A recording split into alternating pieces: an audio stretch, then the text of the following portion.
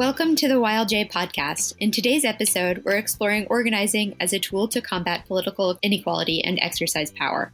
I'm Kate Hamilton, a first-year YLJ editor on the podcast team. And I'm Raleigh Cavero, another first-year editor on the podcast. And I'm Rebecca Steele, the YLJ podcast editor.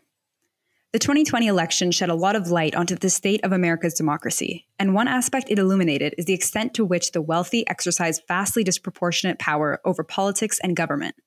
Legal scholars have offered a number of reforms to combat this, and one emerging strategy involves harnessing the power of mass membership organizations. Professors Kate Andreas and Benjamin Sachs recently published an article in the Yale Law Journal on precisely this topic. They examine how law can facilitate political organizing, not just in workers' unions, a typical example of mass membership organization, but also amongst tenants, debtors, and public welfare recipients. They'll join us in today's episode to talk more about their piece, which is entitled Constructing Countervailing Power, Law and Organizing in an Era of Political Inequality. An organization that embodies these organizing principles is the National Domestic Workers Alliance. NDWA has built a powerful movement rooted in the rights and dignity of domestic workers, a group composed primarily of immigrants and women of color that are frequently excluded from traditional labor organizing. Their movement has achieved numerous political successes on both the state and federal levels. We are thrilled to have Ai-jen Poo, co-founder and executive director of the National Domestic Workers Alliance, join us in the second half of this episode to discuss how these issues play out in practice.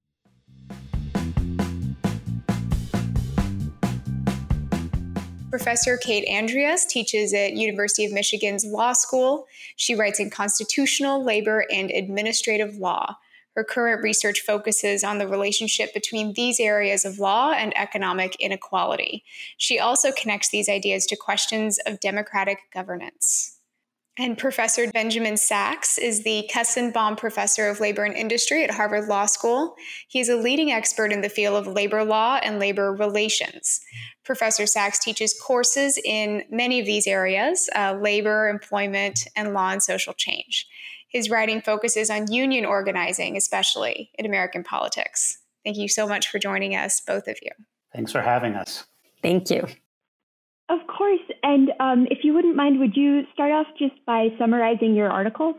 Sure. So I can take an initial crack at that. So the basic question our paper seeks to answer is how law can contribute to addressing the problem of political inequality, which we consider to be a crisis in American democracy. In particular, we set out to address the question of how law might do that, not through the traditional mechanisms of campaign finance or lobbying regulation, but instead by facilitating political organizing. That is, by facilitating the growth of collective organizations of lower and middle income Americans whose views are increasingly drowned out by the political power of wealth. To answer this question, we draw in part on what is, I guess we could say, an admittedly flawed model of labor law. But we also move beyond labor law and draw lessons from the literature on social movements. And we conclude, in essence, that there are 6 key things that a law designed to facilitate political organizing by low and middle income people should do. First, the law should grant rights in an explicit and direct way so as to create a frame that encourages collective action and organizing. Second, law should provide for a reliable source of financial resources for organizations. Third, law should guarantee free spaces, both physical and digital, in which movement organization can occur. Fourth, law should remove barriers to participation, both by protecting all of those involved in organizing from retaliation and by removing material obstacles that often make it so difficult for poor and working people to organize. Fifth, the law should provide organizations with ways to make meaningful material change in their members' lives, for example, by providing the right to bargain with the relevant set of private actors. And finally, the law should enable contestation and disruption, offering protections for the right to protest and strike. And throughout the paper, we use labor and the workplace as an animating example, But our ambition is to think about how law could serve these organizational purposes outside the labor context. And we think about tenant organizing, organizing by public benefits recipients, and debtor organizing. So, Kate, you want to add to that? Yeah, I would just add that I think we're writing against a background of crisis, both an economic crisis and a democratic crisis. So we're writing against staggering levels of economic inequality and a deeply inadequate social welfare system. And these problems have long plagued our society, but they're particularly acute. They've been exacerbated by the COVID-19 pandemic. And it's really clear that low and middle income people have an insufficient amount of power in the democracy. And so we're trying to sort of get at that core problem and think about how law can help facilitate organization so that working people and poor people can have more power in the democracy and in the political economy. I know that you mentioned labor law as a sort of animating principle for what protecting organizational rights could look like outside of the context of labor law. And so I'm wondering if you could speak a little bit more about those examples that you mentioned, like tenant law and other organizing outside of labor law. Sure. So as Ben said, labor law creates a system that protects workers' rights to organize. And it does so in a way that we both have written about in the past, in a way that is flawed and insufficient, but still in a way that that is important, right? It gives workers the right to engage in collective action. It gives workers the right to sit down and bargain with their employers. And it creates mechanisms to sustain their organizations through funding. But in many other areas, people don't have those kinds of rights. So if you imagine tenants who are suffering from rising rents, from insufficient housing, from poor living conditions, there is no, in the vast majority of localities, there is no system that gives those tenants an affirmative right to organize, that frames their situation as one that is that is unjust, right? And that is worthy of intervention. And so you can imagine a law of tenant unionism, essentially, where the law, a different approach would actually explicitly convey that substandard and unaffordable housing is an injustice and that tenants have an affirmative right to organize and achieve fair housing for all. It would enable organizing by guaranteeing safe spaces in which tenants and organizers could meet, could discuss their concerns.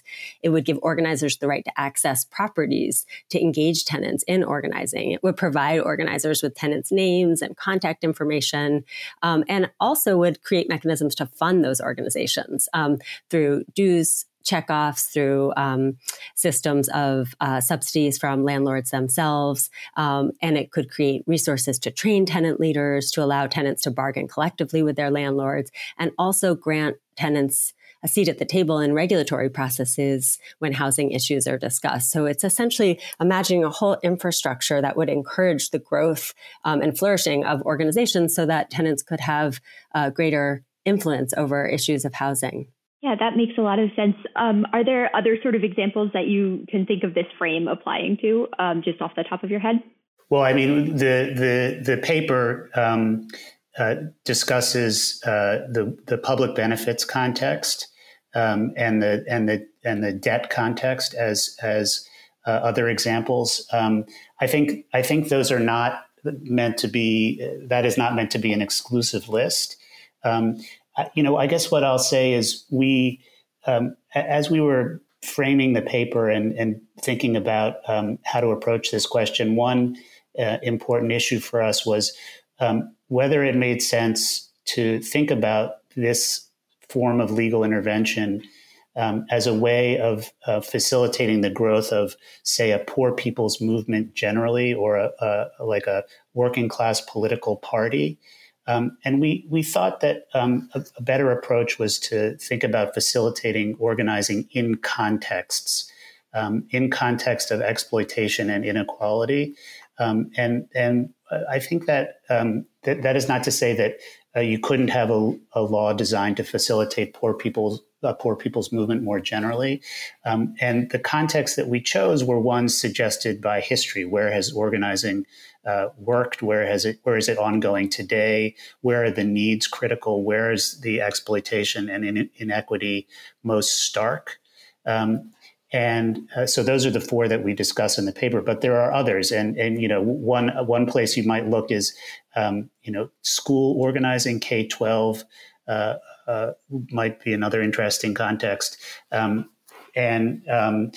So organizing in context. And the last thing I'll say on this is the theory of the paper is meant to apply broadly. So the methodology of the paper is, how does organizing work sort of cross-contextually, and hopefully will be exportable beyond the four areas that we decide to use as examples. Okay, great. I wanted to follow up on that point, and then also pick up on something that Professor Andreas said earlier. You guys discuss a few different ways to fund these types of organizing, right? You discuss dues models or state subsidies, and you had mentioned all of those before. I think there were three main ones you talked about. It's interesting how you guys have some flexibility in that they can apply to all the different areas, right? They can apply to students, they can apply to tenants.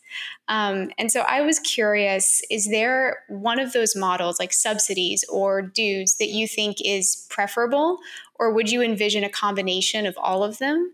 How do you envision that working? So in the article, I think we're agnostic on the question, because I think that the answer might depend on the context. But I would say that I think that dues is a critical component of having strong membership organizations, because it creates ownership over the organization. So one big difference between the way labor organizations, the way unions have been funded, and the way a lot of nonprofits have been funded is that unions are self-funded. Workers contribute to them and therefore exercise a lot of ownership over their direction. Whereas nonprofits, because they depend so heavily on elites, on foundations for donations, often don't always get to set their agenda.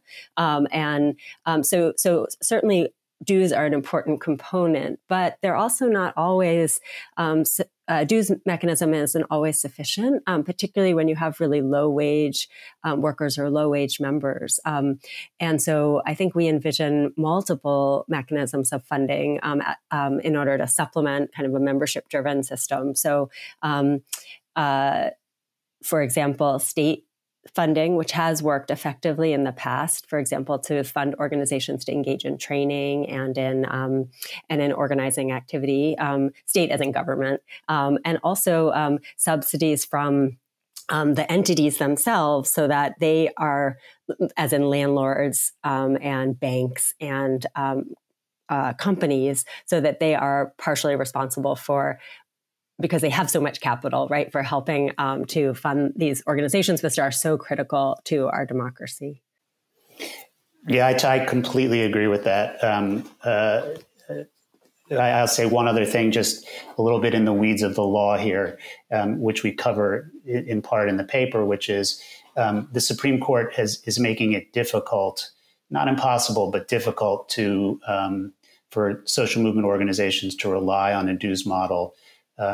Where with a holding recently that there's a constitutional obstacle, at least when we're dealing with a public sector actor, to require members to pay a fair share of the expenses of the social movement organization. So part of the impetus to lay out some other options in the paper is to deal with this hurdle that the Supreme Court, in our view, inappropriately puts in the way of certain kinds of dues-funded organizations. I know that you just mentioned this and the Supreme Court rulings as well, but as you note in the article too, it's a really tough climate for social movement organizations and countervailing the influence of the wealthy generally. So how can we go about building support for these prescriptive recommendations in kind of a climate that feels hostile to them sometimes?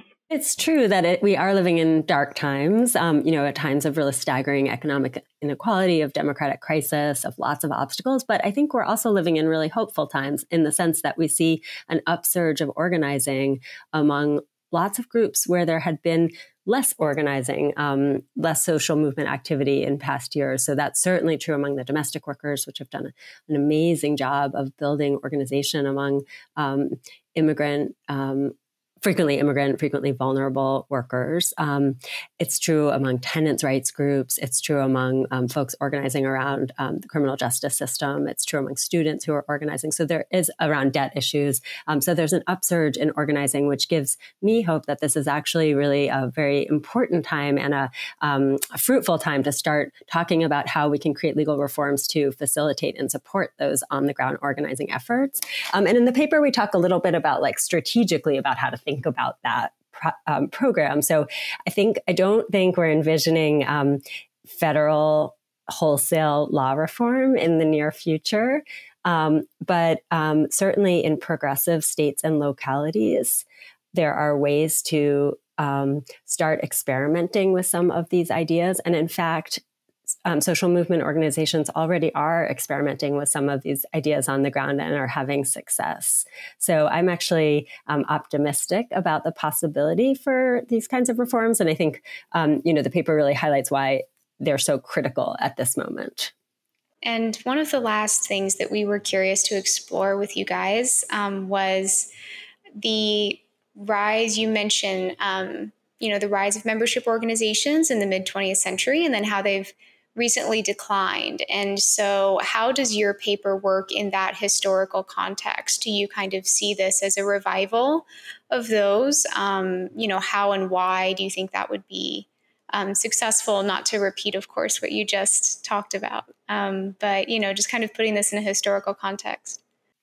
Yeah, so there were a lot of reasons why we saw the rise of membership organizations in the early and middle part of the 20th century. And law was by no means the only reason, but it certainly was an important component of that rise. The enactment of the National Labor Relations Act and gave, birth or helped facilitate the growth of major industrial unions. And then there are other examples as well, such as the community action programs during the Johnson War on Poverty and various other legal interventions that help social movement organizations grow. And we see that change really starting in the 1970s, where we start seeing a real drop off in the level of membership organizations. And again, law is an important part of that story. Particularly in the context of labor unions. So the National Labor Relations Act was amended in the late 1940s, making it much harder for workers to organize, harder for workers to exercise economic power through strikes and protests. And those changes were subsequently exploited by employers in the really aggressively beginning in the late 1970s, with employers changing the way they organize their businesses, fissuring out employment, moving jobs overseas, moving jobs, increasingly relying on contracting, and taking advantage of all the ways in which labor law did not give workers enough power over those kinds of decisions. Or another example is labor law permits employers to permanently replace strikers. And starting in the really the 1980s, we see employers starting to take advantage of that legal flaw, right, and use that to weaken unions and to break unions. So we do think it's important to understand the role that law played both in facilitating these organizations in the first place, but then also in helping contribute to their demise. And so I guess one point of the paper is that the absence of strong organizations among poor and working people is not a natural occurrence. It's not some kind of inevitable collective action problem. It's something that's a policy choice. And we could make a different policy choice if we want to have a democracy with vibrant participation by low and middle income people. We're not, by no means arguing that sort of law is the only important factor here. We're just focusing on the way, certainly like cultural changes contributed a rise of sort of the individual or greater emphasis on technocracy and market solutions, right? But we're focused on sort of the way in which law helps structure the environment in which organization exists and how it could look different. I'm wondering, obviously, you can't predict the future, but if you sense the idea that there might be any unintended consequences of this sort of framework that you lay out and what they might be. I think that's a critical question for any project like this. And one feature of this proposal is that it intends to facilitate political organization among poor, low and middle income people. It is relatively agnostic as to the valence of the politics that will emerge from those organizations. And I think there's reason to believe, given the context in which the organizing would take place, that there would be some tilt. But it's very possible that our proposals would lead to the growth of some right-wing political organizations. That is not in itself a failure of the model or of the approach. That is, if the goal is to increase the responsiveness of government to low and middle income people, that's in some sense a success. But I think that we worry about that aspect of the proposal. Thank you both so much for joining us today. For listeners interested in learning more, we recommend taking a look at their article, Constructing Countervailing Power, Law and Organizing in an Era of Political Inequality, which was just published in the Yale Law Journal. Today we're discussing Ben Sachs and Kate Andreas' article, Constructing Countervailing Power, Law and Organizing in an Era of Political Inequality with Ai-jen Poo. To us, Ai-jen's path-breaking work exemplifies the article's thesis, and we are so looking forward to discussing the ways in which she has organized and advocated on issues affecting domestic workers across the country. Ai-jen Poo is the co-founder and executive director of the National Domestic Workers Alliance, a nonprofit organization working to bring quality work, dignity, and fairness to the growing numbers of workers who care and clean in our homes, the majority of whom are immigrants and women of color. In 12 short years, the National Domestic Workers Alliance has passed domestic worker bills of rights in 9 states and in the city of Seattle, and brought over 2 million home care workers under minimum wage protections. In 2011, Ai-jen launched Caring Across Generations to unite American families in a campaign to achieve bold solutions to the nation's crumbling care infrastructure. She is also a leading voice in the women's movement and co-founded Supermajority, a new home for women's activism training and mobilizing a multiracial, intergenerational community who will fight for gender equity together. Thank you so much for joining us today, Ai-jen. Thanks for having me. And you did the whole bio. It's an impressive bio, and we are so excited to have you joining us on the podcast. I'm excited to talk to you guys. And I think this paper and this topic is pretty essential for this moment. Absolutely. We'd love to start, if it's all right with you, by learning a little about how you came to focus on building a movement of domestic workers in particular. We're curious about whether you see the movement that you and NDWA has developed as fitting into the broader potential of wielding collective power to challenge inequality. Yeah, so I'm an organizer, which means that I get up every day thinking about how to put more power in the hands of more people, especially everyday people who may be disenfranchised in a number of different ways. As organizers, we believe that real social change only happens when we shift power and more people are able to build and wield power together. So absolutely, the whole mission of the National Domestic Workers Alliance is to create a platform to bring domestic workers together to be powerful in our economy and in our democracy. Thank you. That's really important. And speaking of the different ways of building power, could you tell us a little bit about the relationship between on-the-ground community level organizing, like your work visiting every playground in New York City to speak with nannies, and and how that plays into the political process. We know that NDWA has an explicitly political arm, and that played a critical role in passing a domestic workers' bill of rights in 9 different states, and all the advocacy for a national bill in Congress as well. So we're curious about how you go about harnessing the collective power you've built to enact that kind of political change on such a broad scale. Well, everything is really rooted and anchored with domestic workers themselves. And whether we're engaging with domestic workers in local communities around the country, meeting in church basements or in immigrant community centers or community colleges or transportation hubs, or if we're meeting people online through Facebook or through WhatsApp, that we're actually building relationships with domestic workers and really hearing from them, understanding their experiences, understanding their dreams, their concerns, their aspirations, their struggles. And that is what informs everything that we do at every level, all of our strategies. And our strategies are about shifting power, but maybe not in the traditional sense that people are accustomed to, because domestic workers are a really interesting group of people to be thinking about building power with, because it's a group that, as you said, is overwhelmingly women, and mostly women of color, Black, Latinx, Asian, Native, immigrant women of color. And this work as a profession has always been associated with work that women will do and is kind of taken for granted in our economy. And as a profession, it's always been associated with women of color. In fact, some of our first domestic workers were enslaved Black women in this country.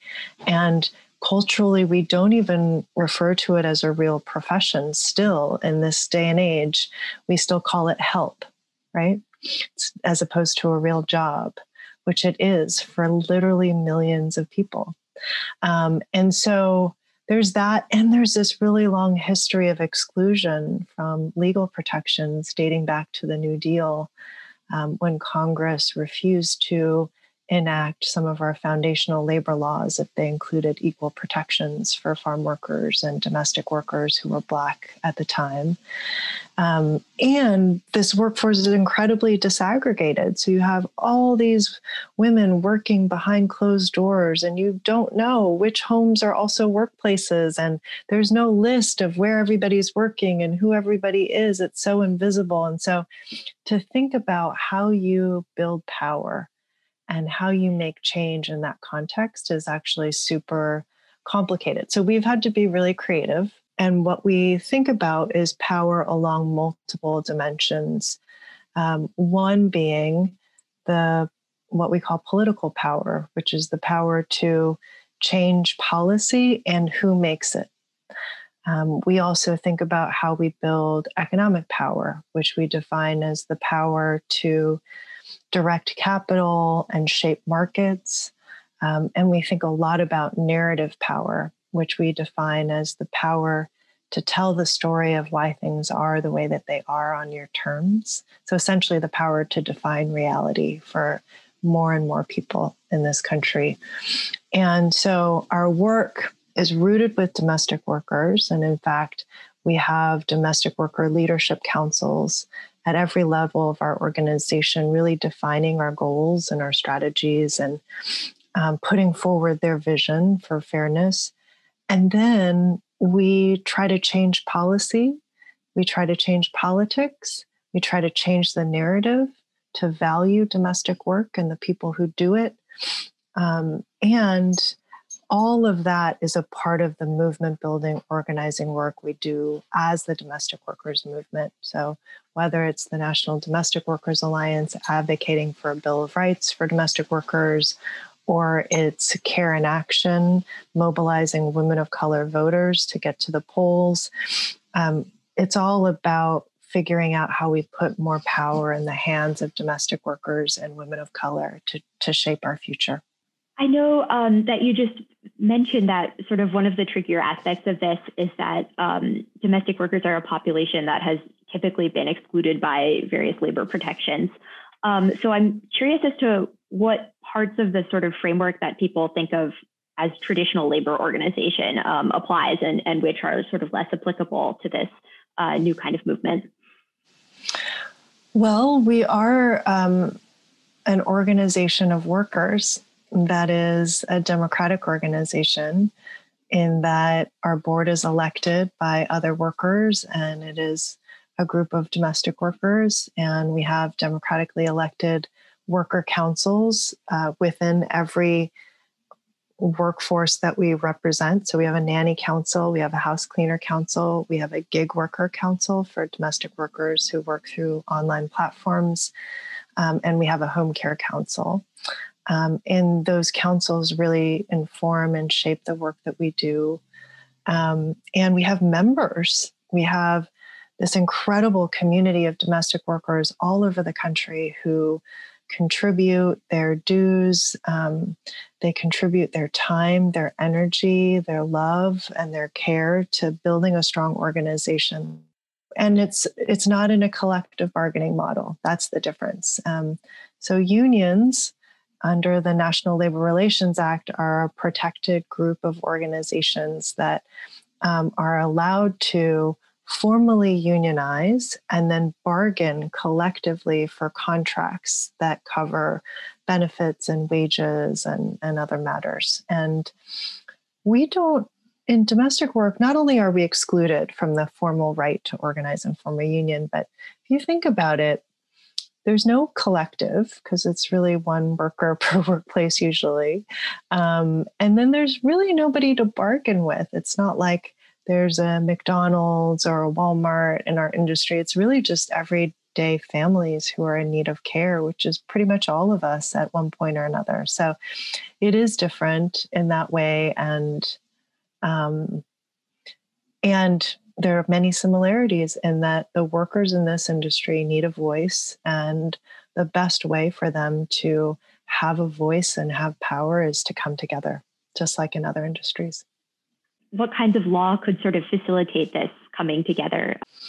Well, Senator Harris, who is now our vice president, and Congresswoman Pramila Jayapal introduced a national domestic worker bill of rights into Congress. And we think that that legislation not only addresses these historic, long-standing exclusions, also offers a framework for how to secure a historically undervalued and insecure workforce for the 21st century, to be able to create a pathway for these jobs to become jobs that, you know, one generation can do better than the next, and you can take pride in what you do and have real economic mobility, which is where I think we need to be. And part of the Bill of Rights creates what we call a Domestic Workers Standards Board, which is a mechanism through which you can bring together every industry stakeholder to sit at the table together to talk about what should be fair standards for this work across the industry. And some people refer to it as sectoral bargaining, but it is essentially a mechanism to bring workers, employers, and government together to really shape the future together in partnership. And we think that that is a really strong model for domestic workers, given how disaggregated the workforce is and how many immigrants are part of the workforce. Sachs and Andreas are very focused on the types of funding mechanisms necessary to sustain these types of movements. And they ultimately advocate a dues model that is facilitated by law. They consider state subsidies, dues-based models, and reliance on charitable organizations. But they ultimately advocate for a more multi-pronged approach. So I was hoping you could tell us a little bit about how NDWA is funded and the sorts of considerations that went into designing a sustainable but also independent funding structure. Mm-hmm. We also agree in a multi-pronged approach. We believe that a domestic workers organization should be supported by domestic workers, and it should be supported by everyone, because everyone has a stake in this workforce being strong and sustainable. And a lot of the work that we do is advocating for gender equity, for immigrant inclusion, for racial equity, for better jobs, right? These are things that everyone has a stake in. And so we think that everyone should also be allowed to support and help sustain the organization that makes this work possible. So we have money from individuals who contribute online. For example, we have membership dues from domestic workers. We have private foundations and philanthropies who give resources. We have individual donors who are people of wealth who support us, oftentimes in honor of the domestic worker who raised them. So we have all kinds of people and organizations who are supporting us. We don't receive at the moment government funding, but pretty much every other vehicle. And it's always been our goal to have a diverse revenue stream as possible, and as many domestic workers contributing to sustaining the organization as possible. We're curious how you view the relationship between academic scholarship and organizing more broadly, and if you have thoughts on how it can be improved in order for scholarship to be of assistance and useful to organizers. Mm-hmm. I think scholarship is really important to analyze the challenges that we are up against in real time, that everyday people's organizations like the Domestic Workers Alliance need to be addressing. So, for example, I regularly have a conversation with an economist at Harvard named Larry Katz, who is able to very quickly break down for me how dynamics in the economy are changing and what that means for the service industry as a whole, for jobs like domestic workers or care jobs. And that insight from the data that he's seeing is so helpful for me, because then I can match that and align that with what we're hearing from domestic workers on the ground every day. And we can actually help flesh out the data that they're seeing. And it's kind of a partnership in that way. Another example of something I've seen is really powerful is, we have partnered with law clinics over the years. And one thing that happened and this goes to the home care rule change that brought 2 million home care workers under minimum wage protections. It was with the Yale Worker and Immigrant Rights Clinic, who represented us in the early days of the Obama administration. And we took the very first meeting of domestic workers to the Department of Labor in 2009, and we were represented by the law clinic and the professors there, and the students had put together an incredible menu of regulatory and administrative changes that could make a real difference in labor law enforcement for domestic workers. And literally having all of that research in place, and then having the workers come in and give the reality of the picture of domestic workers' experiences and why these reforms and changes would actually make a real difference. That partnership was really critical and a huge building block to how we brought 2 million home care workers under minimum wage protections. That kind of partnership between organizers and academics, I think, is incredibly powerful and impactful. What I think is less helpful is what I sometimes see as academics who study social movements and critique those movements without actually deeply understanding the strategy and without really, I'm a big proponent of critique and debate because I think that's how we grow and how we improve. But I sometimes see academics critiquing social movements and activism from a pretty ungrounded place, and from a place that is actually not an accurate reflection of what is happening in that movement. And that, to me, is not assisting in the project. But maybe that's not the point either. I know that there's scholarship for scholarship's sake too. So I know that you touched on this a little bit with sort of the reference to data and organizing in rural America, but I'm curious if you've sort of what your major takeaways are about building collective power in this time of sharp polarization.